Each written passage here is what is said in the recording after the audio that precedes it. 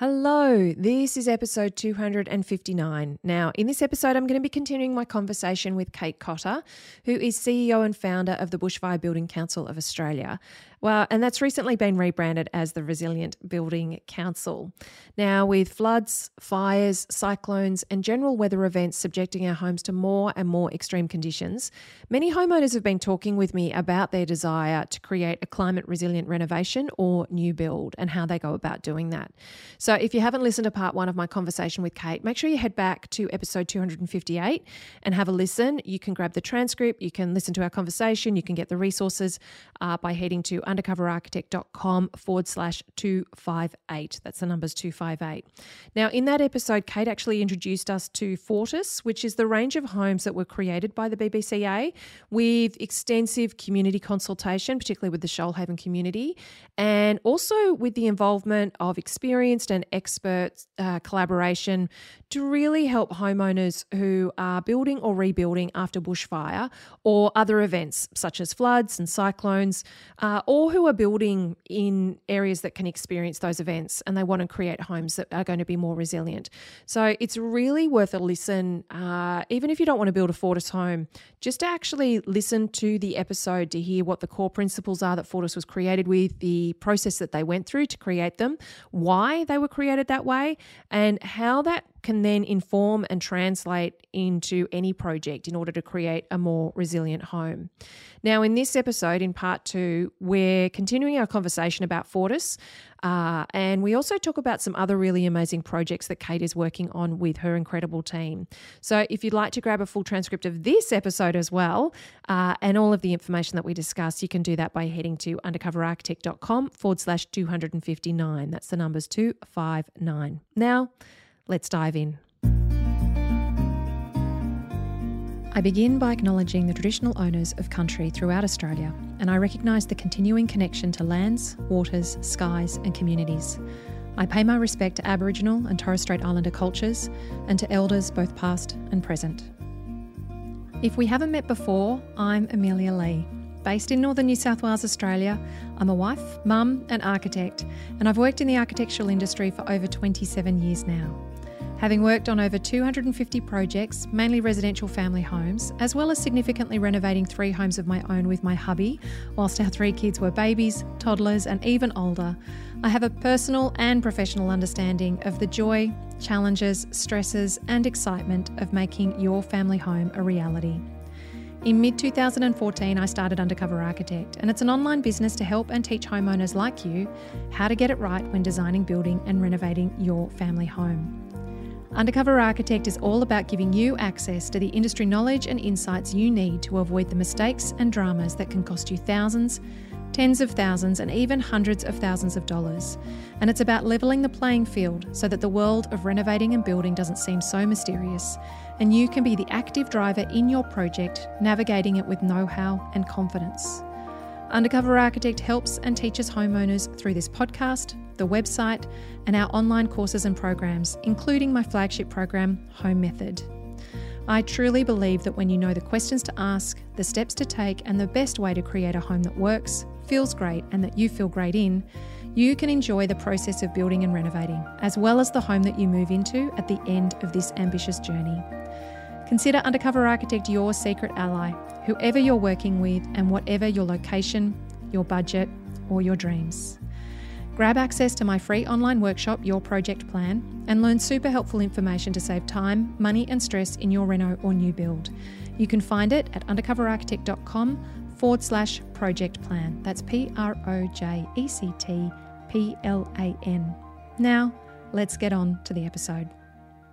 So before I jump into the episode and part two of my conversation with Kate, let me just remind you about Kate Cotter and the Resilient Building Council, which is just recently been rebranded from the Bushfire Building Council of Australia. So Kate established the Bushfire Building Council of Australia, which was also known as the BBCA, in 2015, really to reduce the impacts of bushfire disasters on communities by strengthening the built environment. And she established the organisation to develop collaboration between experts, industry, communities and governments to motivate and reward disaster and climate adaptation. The BBCA, which as I said has recently been rebranded as the Resilient Building Council, it's an independent, not-for-profit organisation translating research into tangible action to reduce climate and disaster risk for households, communities, governments and industry. Their members are independent bushfire resilience experts working to solve complex disaster risk problems with innovative tools. So we kick off this episode by continuing our conversation about the Fortis homes.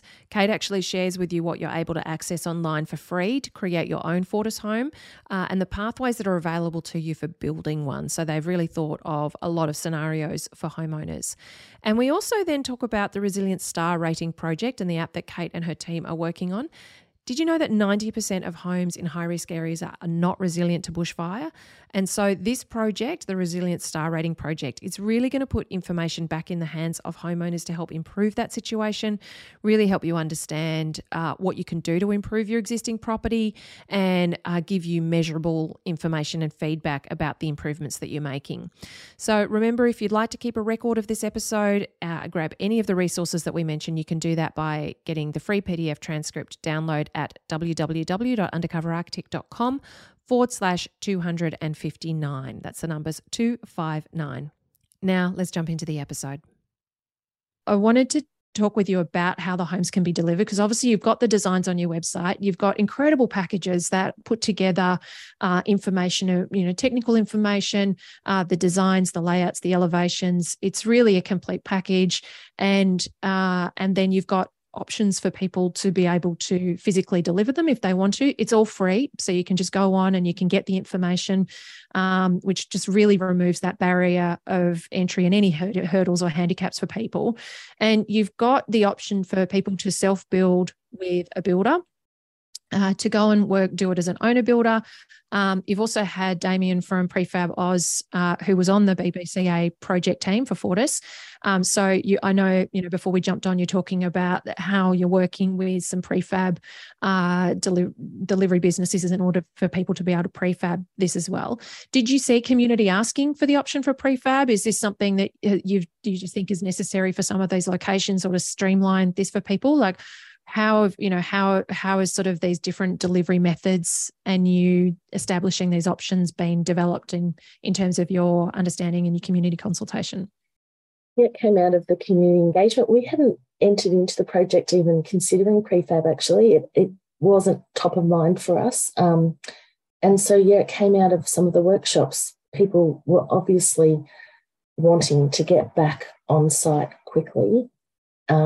And so we just started pondering, what are some mechanisms we could fast track this rebuild process, but not lose that really important, best practice resilience that we're trying to achieve. So we thought, is there a way to do faster and better, or are they in conflict? So pretty early on in the community engagement sessions, we just asked the question and said, would you consider prefabrication?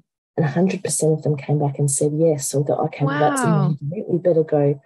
I didn't expect that. I just thought people would have a hesitation about it, or, I just thought there might be some barriers to people wanting to go down that path. But no, 100%. So we just went, okay, let's go find out how we would do this. So that's when we got in contact with Damien and Tuan No from University of Melbourne, who's an infrastructure engineer specialising in prefabrication. So we sort of found the best experts we could and said, right, help us figure out, we haven't done this before, help us, how do we translate these designs or make them able to be built either entirely or partly off-site. And then it became clear too, with people looking for local builders, that such a shortage in the industry in general, and then throw on top bushfires and floods, and there was just very little access to local resources. So it's such an obvious thing, but it wasn't obvious to us at the start. So I'm glad it became obvious because we see that as just so important. A lot of people, with their insurance might have, if they've got some good insurance, they might have coverage for a year of out-of-home expenses, but most of the people that we've worked with over the last sort of 12 years take more than 3 years at least to get back into a rebuilt home. So financially, emotionally, for the sustainability of communities. We've just got to do this much faster and better.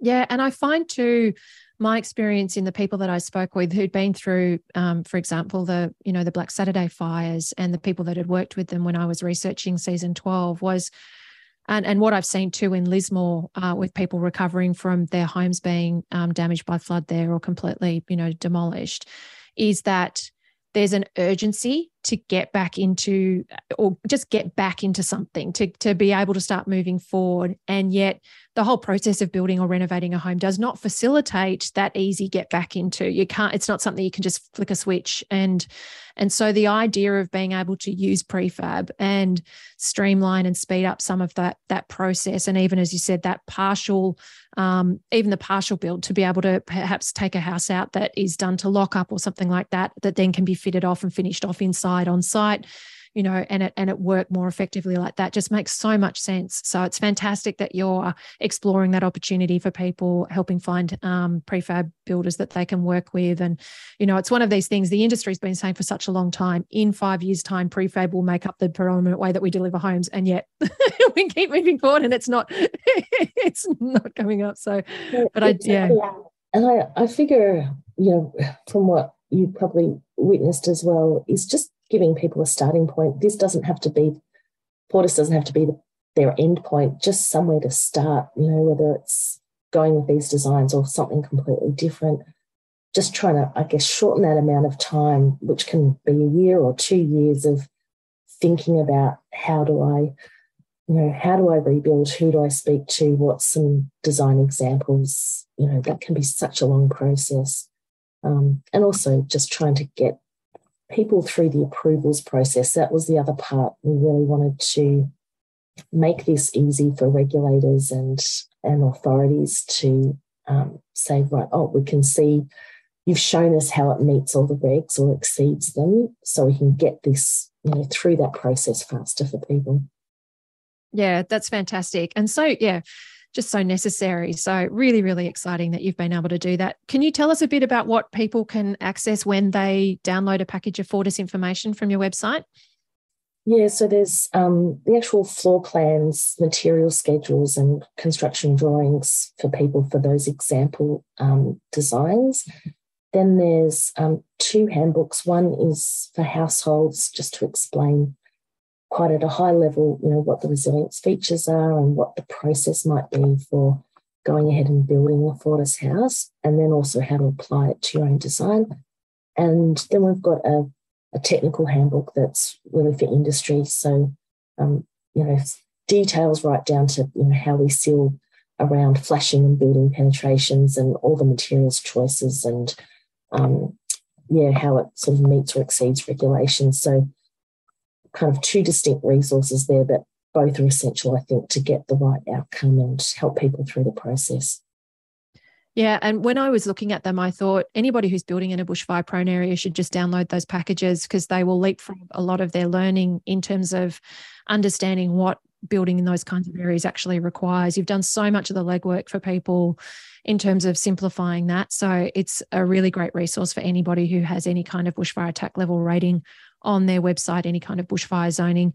There's additional information in the household guidelines around landscaping design solutions. You've got checklists there. You've got fire resilient plant recommendations, and you've also got disaster safety planning and a maintenance schedule. So is that something that you saw was coming out of community demand, or did you just see that, actually, no, people need to know that this isn't just a build and forget? You actually, there's things that you need to do, and your landscape can also facilitate, that asset protection zone, the buffering of the house. How did you sort of pull all of that together as well and think about that? What the landscaping questions came out of communities. So that a lot of people were worried about whether their landscaping had contributed to building loss, which is really interesting. And so we thought, okay, that's going to be an important thing, because the two obviously work in harmony. So we can use the local environment to our benefit. And so we just wanted to, lay out how to structure and landscape around the home to make that environment work for you.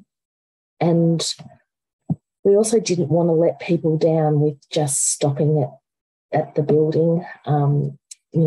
Once they move in, as most of your audience would know, it's all about how you maintain things, and also when properties change hands, how do we pass on that information about how that house operates and performs, and what needs to be done sort of once a year, once every 6 months, or in the few days leading up to a bushfire. And I guess we wanted that to be a document and a resource that belongs to the house. Future people could understand how to use the home and really maintain a high level of resilience. Yeah, we get instruction manuals for appliances and for all the things that we do, the smaller purchases, don't we? But we don't get owner's manuals for this is the best way to kind of take care of this home and to get it performing to its optimum level. So it's great that you've been able to put that together. Yeah, and I think sometimes there's little things, they seem so small, but they can be quite significant in terms of, the home actually performing well in a disaster or just in its daily operations. So some of those things wouldn't be obvious to people. So, we've just got to explain how all that works and, make the most out of the home. Have you got people building some of the Fortis homes yet, or working on projects that have been initiated by the Fortis Home Designs? Yeah, we've got one of the community members that actually participated in the whole process, who's poured his slab. I think he's up to now. So ground has been broken, which is great because they've only had the designs for a couple of months. So we weren't expecting much to happen yet, probably not until next year. So that's great. And he's posting all his progress photos. And then there's a bunch of people who are starting to talk to the prefab suppliers and, get their builds underway. So it'll be exciting probably late next year being able to actually go and step through a Fortis house, and it'll be a good feeling, I think. Oh, I can imagine it's going to feel almost like the culmination of years of effort and research and work. I mean, right from the beginning of the Bushfire Building Council, I can imagine that these home designs are the fruition of so much learning, so much expertise, so much investment and energy in kind of figuring out what do people really need at this moment. For you to be able to walk through a finished Fortis home, I can imagine that will be a huge buzz for you. Yeah, it's kind of the culmination of applied research, isn't it? It's like it's something tangible that will come out of everybody's very sort of extensive efforts. And there's been lots of, I guess, volunteer expertise I've got to acknowledge over the last 10 years. Lots of retired research scientists and engineers and architects that have, just wanted to contribute their time. So I'm happy for them that they can actually see something coming out of all of that. Very large amount of goodwill. Yeah. Oh, it's tremendous. And I think you've completely undersold your ability to galvanize people, as I said, into a common vision and a collective action, because I can imagine just how much work it's taken for you and the Bushfire Building Council to really pull this together. You mentioned on the Fortis website, it talks about the Fortis homes being designed to achieve a 5-star bushfire resilience rating.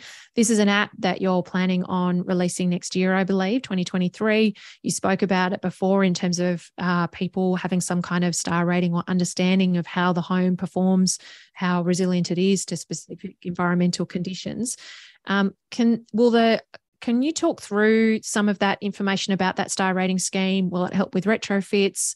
Can we just chat about this briefly and give people a heads up that this is coming and understanding more about it? Because I think from the research I've done on this tool, and I've been watching this tool for a while, I think it's going to be a game changer in terms of people understanding when they buy homes in these areas, and when they're also then doing their own projects, having a different benchmark that, again, one of those legible core foundational kind of understandings that then has a measurable kind of data-driven, applicable, feedback loop in it. So how tell us more about this star rating program. Yeah. Well, it's been going for a long time, or the methodology that underpins it. So we spent, I think, since about 2017 building what we call a probability of loss model. And that's basically all the science and the post-disaster research, looking at individual house loss and working out how whole building systems and individual materials all perform, and then figuring out from that, how do we measure that performance, and what does better than something else. So trying to benchmark that. So like Fortis, a huge amount of work, but we're really close. So that is a federally funded project. So that'll be available for free to all Australians, and you'll be able to self-assess your own home. So it's particularly targeted at retrofitting. Obviously, that's where all the risk is. We've only got a small fraction of buildings that are actually built to bushfire building standards.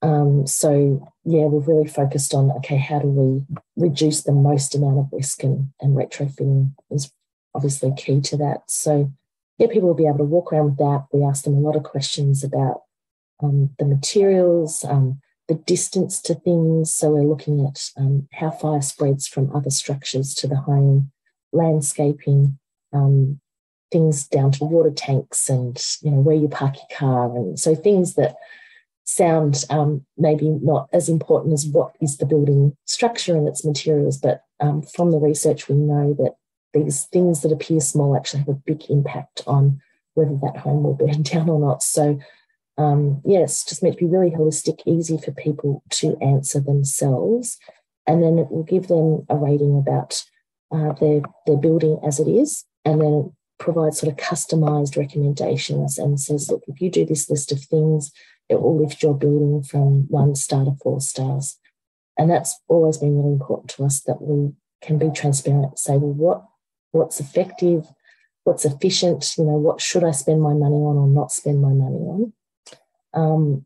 And I guess being able to measure the building performance for disaster resilience has let us be able to bring in banks and governments and insurers and start doing that systems impact that we want, which is we want that resilience recognised, rewarded, and that end goal of sustainable communities means we need to be insurable. It means that we need to be able to get a mortgage.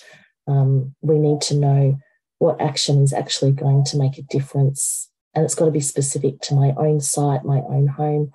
There's no point telling everybody to go and change their windows or their roof. It might not have any material effect on their resilience of the building. So, lots of complexity beneath the surface, but we're hoping it's something that's easy to use. And so the grant agreement is that needs to be released by March, and we're on track to do that. And happy for people to get in contact with us, because we're about 2 weeks away from starting to do some beta testing. So welcome anyone to participate. And there's also some retrofit, actual physical retrofits going on in parallel in New South Wales and Victoria.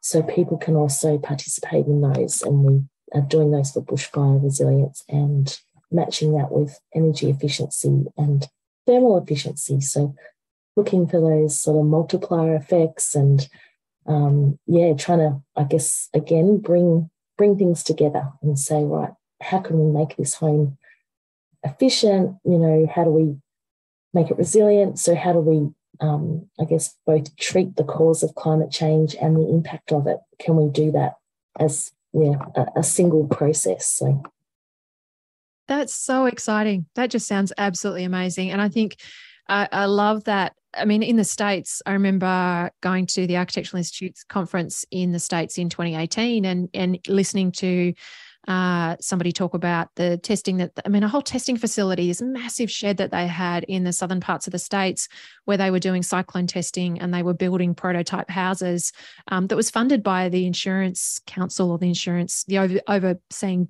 body of insurance companies in America.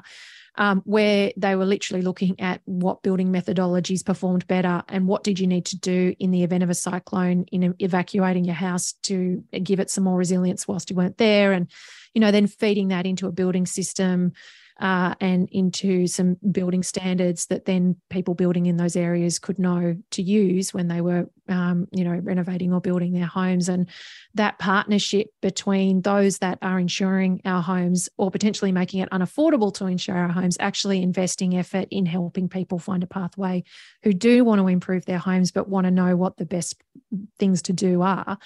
I think it's really, really exciting. And I can see this then having a marketable opportunity in these areas where, people can actually say, look, I've done this work and I've elevated my home from this star rating to this star rating. So then buyers have some confidence in that, in the differentiation between properties and those kinds of things. I mean, there's that bigger conversation of should people be able to build in these areas? And the inevitable thing is, well, they are, and they do. So let's actually, help people understand how do they create more resilient homes. So you're clearly, did a calculation once on what just for bushfire, what all the sort of moderate to high risk homes were worth, and it's about $1 trillion. So if we did a buyback, that's how much we're going to have to spend on buybacks. So I think it's a really important conversation. We have to, think ahead with our land use planning and, not keep repeating these mistakes. But we also have to address what we've got now. And I think if we sort of ignore the couple of million people with existing homes in moderate to high risk areas, we're letting them down. We've just got to have a solution for them that's practical. Yeah. Well, Kate, I am so grateful that you've been able to share all of this incredible information with us. I get so excited to know and be able to share with the Undercover Architect community these kinds of resources, because I know what a difference it makes to them feeling educated as they navigate their project in areas that are more susceptible to, challenging situations like bushfires, floods, those kinds of things. And to be perfectly frank, when we look at the Black Summer fires, there were a significant number of homes that were not even in bushfire prone, not even in bushfire zoned areas, but were lost through ember attack. So this is something that I think is important to be on everybody's radar as they think about their homes, particularly if we're living in connection with nature, we're near parks, we're near, national park, that kind of stuff. It's definitely an important conversation to have. Did you have anything else to add? If there's anything that I've forgotten to ask you, or anything about the incredible work that the Bushfire Building Council of Australia is doing?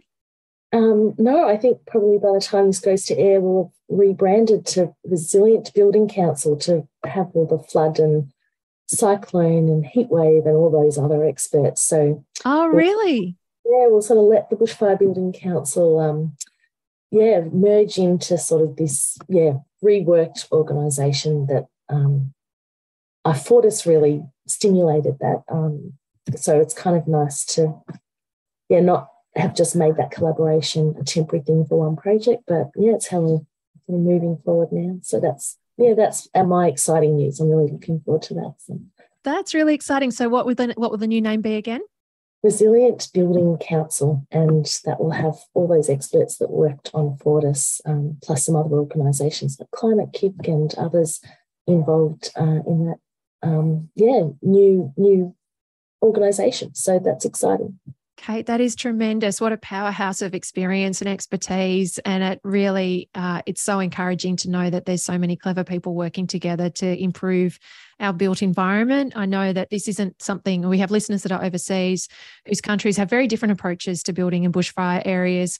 And yet it doesn't necessarily need to be that way. I think that Australia, we're experiencing more and more of these kinds of things, and knowing that there's, organisations such as yours working and galvanising really clever people together to share so generously their wisdom and experience to make this simpler for people and to help them create better outcomes. It's just really exciting. And I can't thank you enough for being here and for sharing all of this knowledge with us. I'm going to pop all of the resources to be able to find you on the show notes for this episode. They'll also be on the website to check out Fortis and to see those fantastic home designs. I really encourage anybody who's building in an area that's got any kind of threat from climate issues or in a natural environment to go and check them out. If you just want to see great design, go and check them out as well. So thank you so much for your time, Kate. I really appreciate it.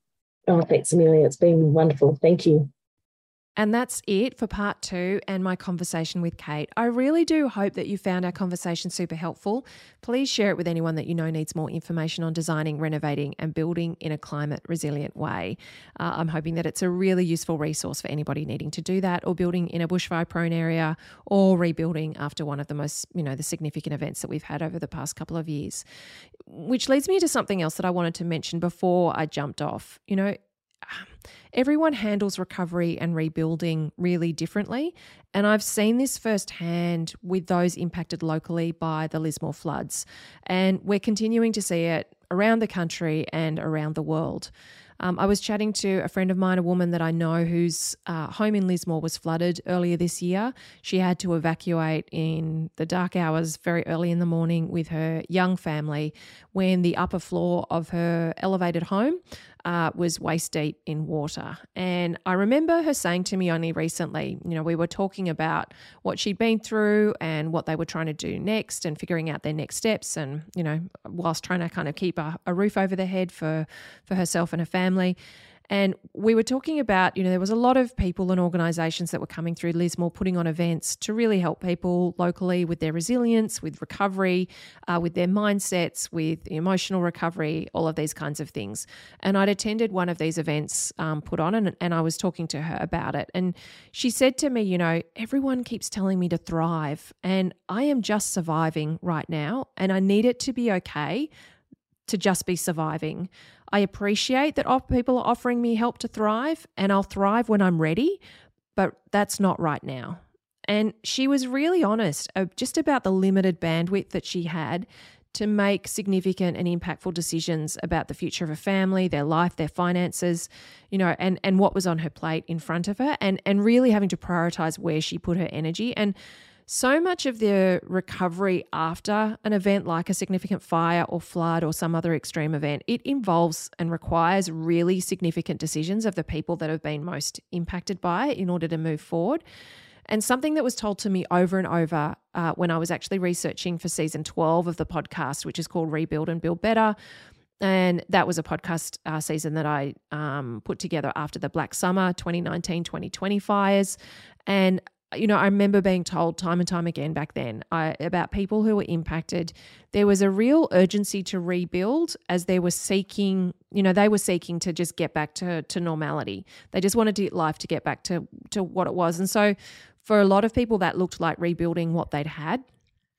And some people did exactly that, even though it may not have suited their current life. It may not have been the best outcome. It may not have been the best way to spend their money. Others would try and do it, and then they would hit obstacles because that rebuilding wasn't immediately possible, or it wasn't affordable, or it didn't meet current legislation, or it didn't feel safe. And there's always this immediate flurry after the actual event, but rebuilding takes years and years. And renovating and building at the best of times can be overwhelming and time consuming. And so, to be doing it after an event like this just really amplifies that. So with so much of Australia and the world that's being impacted by these events right now, if you know someone who is needing support, please put them in contact with this podcast episode, with the Resilient Building Council resources, so that they can access the right kind of help and advice when they're ready to act on it.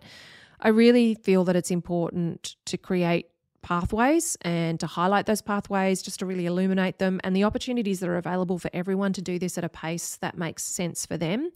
So, that they can accommodate and that they're ready for, and to make the necessary information as accessible to them as possible, so that they can have those next steps simplified. There are so many amazing people out there donating their time and their expertise to help people be able to rebuild after situations like this.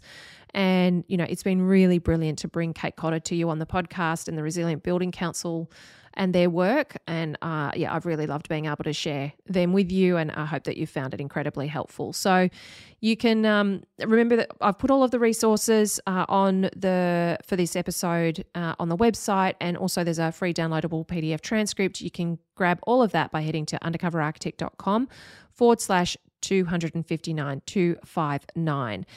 We've also got links there for the Fortis homes.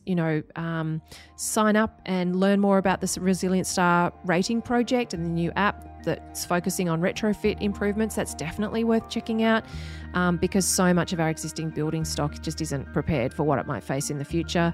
And what the Resilient Building Council putting together with that Resilient Star rating project is going to be really amazing for empowering you to know what will make a difference to the performance of your home in events such as this. So, as always, thank you for tuning in and for letting me be your secret ally. Until next time, bye.